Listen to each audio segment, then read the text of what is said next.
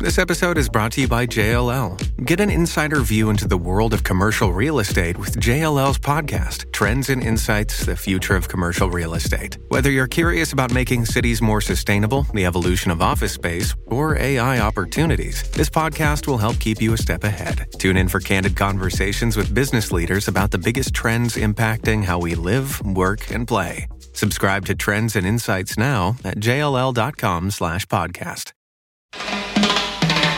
I find it disconcerting. There will be an appropriate time and a place to review policy. What does this rapporteur even do? The Liberals and Conservatives want to play a political game and score points. I think it's pretty self-explanatory. You're actually sharing half of the story. Lies, lies, lies, yeah.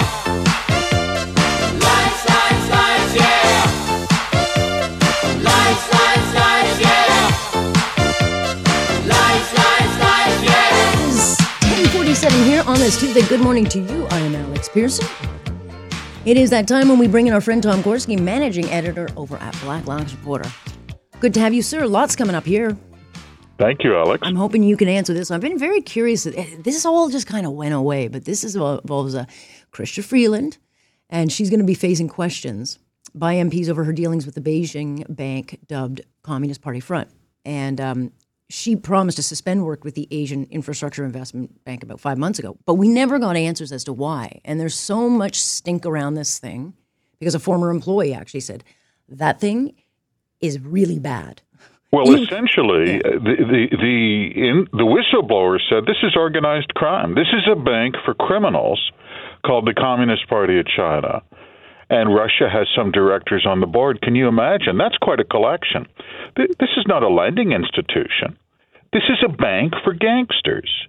And Canada bought shares. This was a Bill Morneau deal. Goes back to 2017. This was the twilight of China has to be our friend because the 21st century belongs to China. You remember those days? Oh, I do. And we just had to spend money, and we had to run trade deficits with China so they would be our friend.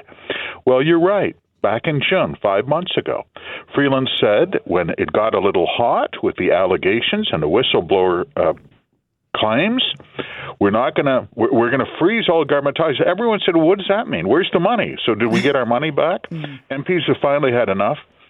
In December, they will summon the whistleblower and Minister Freeland to explain themselves. Yeah, how much? This was not a small amount of money. Oh, no, it was over 350 million United States dollars. It was over $500 million Canadian. Oh, sure, yeah, no. And Bill Morneau said in the day there was questioning, Senate National Finance Committee, I recall it like it was yesterday. Are you sure? And we got nothing and for it. And he said, nothing no, for it, it's about jobs, jobs. And there weren't any jobs. There were no big Canadian construction contracts through this.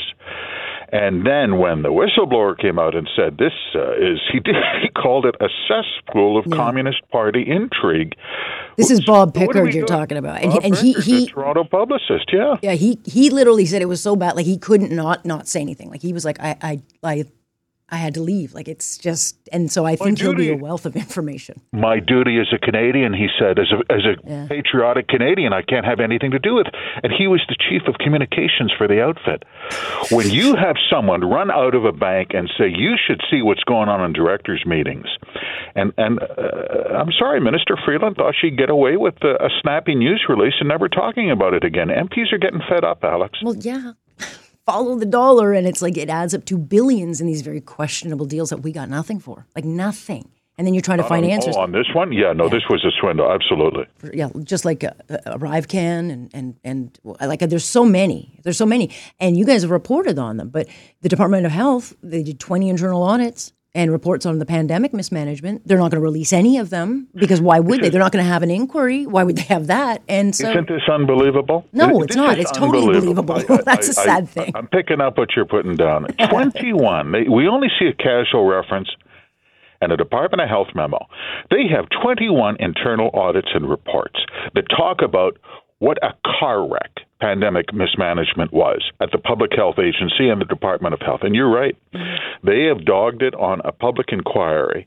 Well, what are the other kids on the block doing? Let's see. Australia in September announced their public inquiry.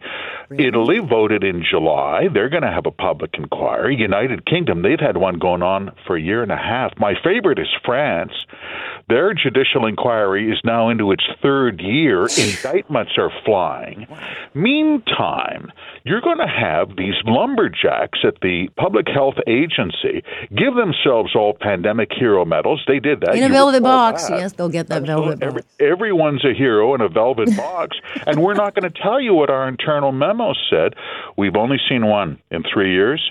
It would peel the paint off the side of a house. It talked about lack of preparedness, lack of expertise, lack of capability. It was balloons and crayons down there, and they were the group assigned for pandemic management. It was rich in irony and failure. Yeah, nothing to see here. It is ghastly how little transparency we're getting, and it's just I have to laugh, Tom, because literally my head will blow up.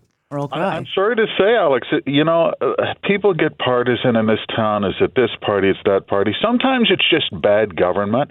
Can we just say that? This is expensive, mediocre government that is veering towards subpar. It's just not acceptable. You had 55,000 people die. The economy tanked. The feds borrowed and spent $500 billion. Did you think you were going to keep it a secret? It's just sad. Yeah, a lot of people made a lot of money. They did. And a lot of people lost. And then it brings us to yet another lack of transparency. And here we go.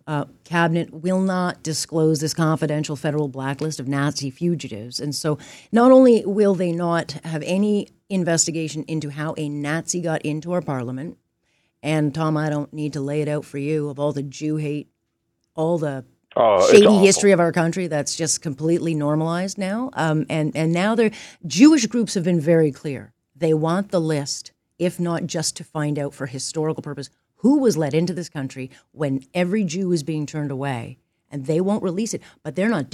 It's all gone. You know what's interesting? And Cabinet promised 7 weeks ago, we're going to look into this. Of course. Senior public employees are going to vet this. We're going to be releasing records because it's a legal obligation, and it is. You know what's interesting? People, this is someone will say, well, this is ancient history, and this goes back to 1950. No. It goes back to September. No, there's a common thread. There's a common thread. Ask yourself, why, and they were asked at the time, what possible reason would Cabinet have for not releasing its secret list of Nazi fugitives? Well, it could be one of three things. It could be inertia. Never discount that. Sometimes they're just incompetent.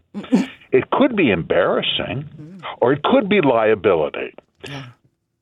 Now suddenly it gets keenly interesting, because if you're going to try to bury 75-year-old secrets about who was let into this country under Louis Saint Laurent, well, then of course you're going to bury who was to blame for throwing away 2 million pandemic masks before the pandemic.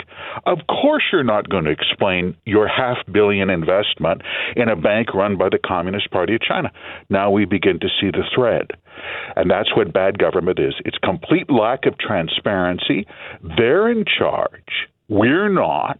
They will tell, and we will listen. That's the scenario. It's unbelievable. Yeah, but there is something called a moral compass. Do they know about that? Alex, that's a loaded phrase these days. That is, we are so far beyond that. You mean about just doing the right thing? I don't hear that anymore. Yeah, me neither. Okay, we'll talk again, Tom. Thanks. At least we can laugh, right? Or we'll cry. See you next time. All right, there it is. Tom Korski joining us here today. Yeah, I got to laugh because it's just outrageous. Jewish groups ask for one thing. Give us the list. Just give us the list. What Nazis live here?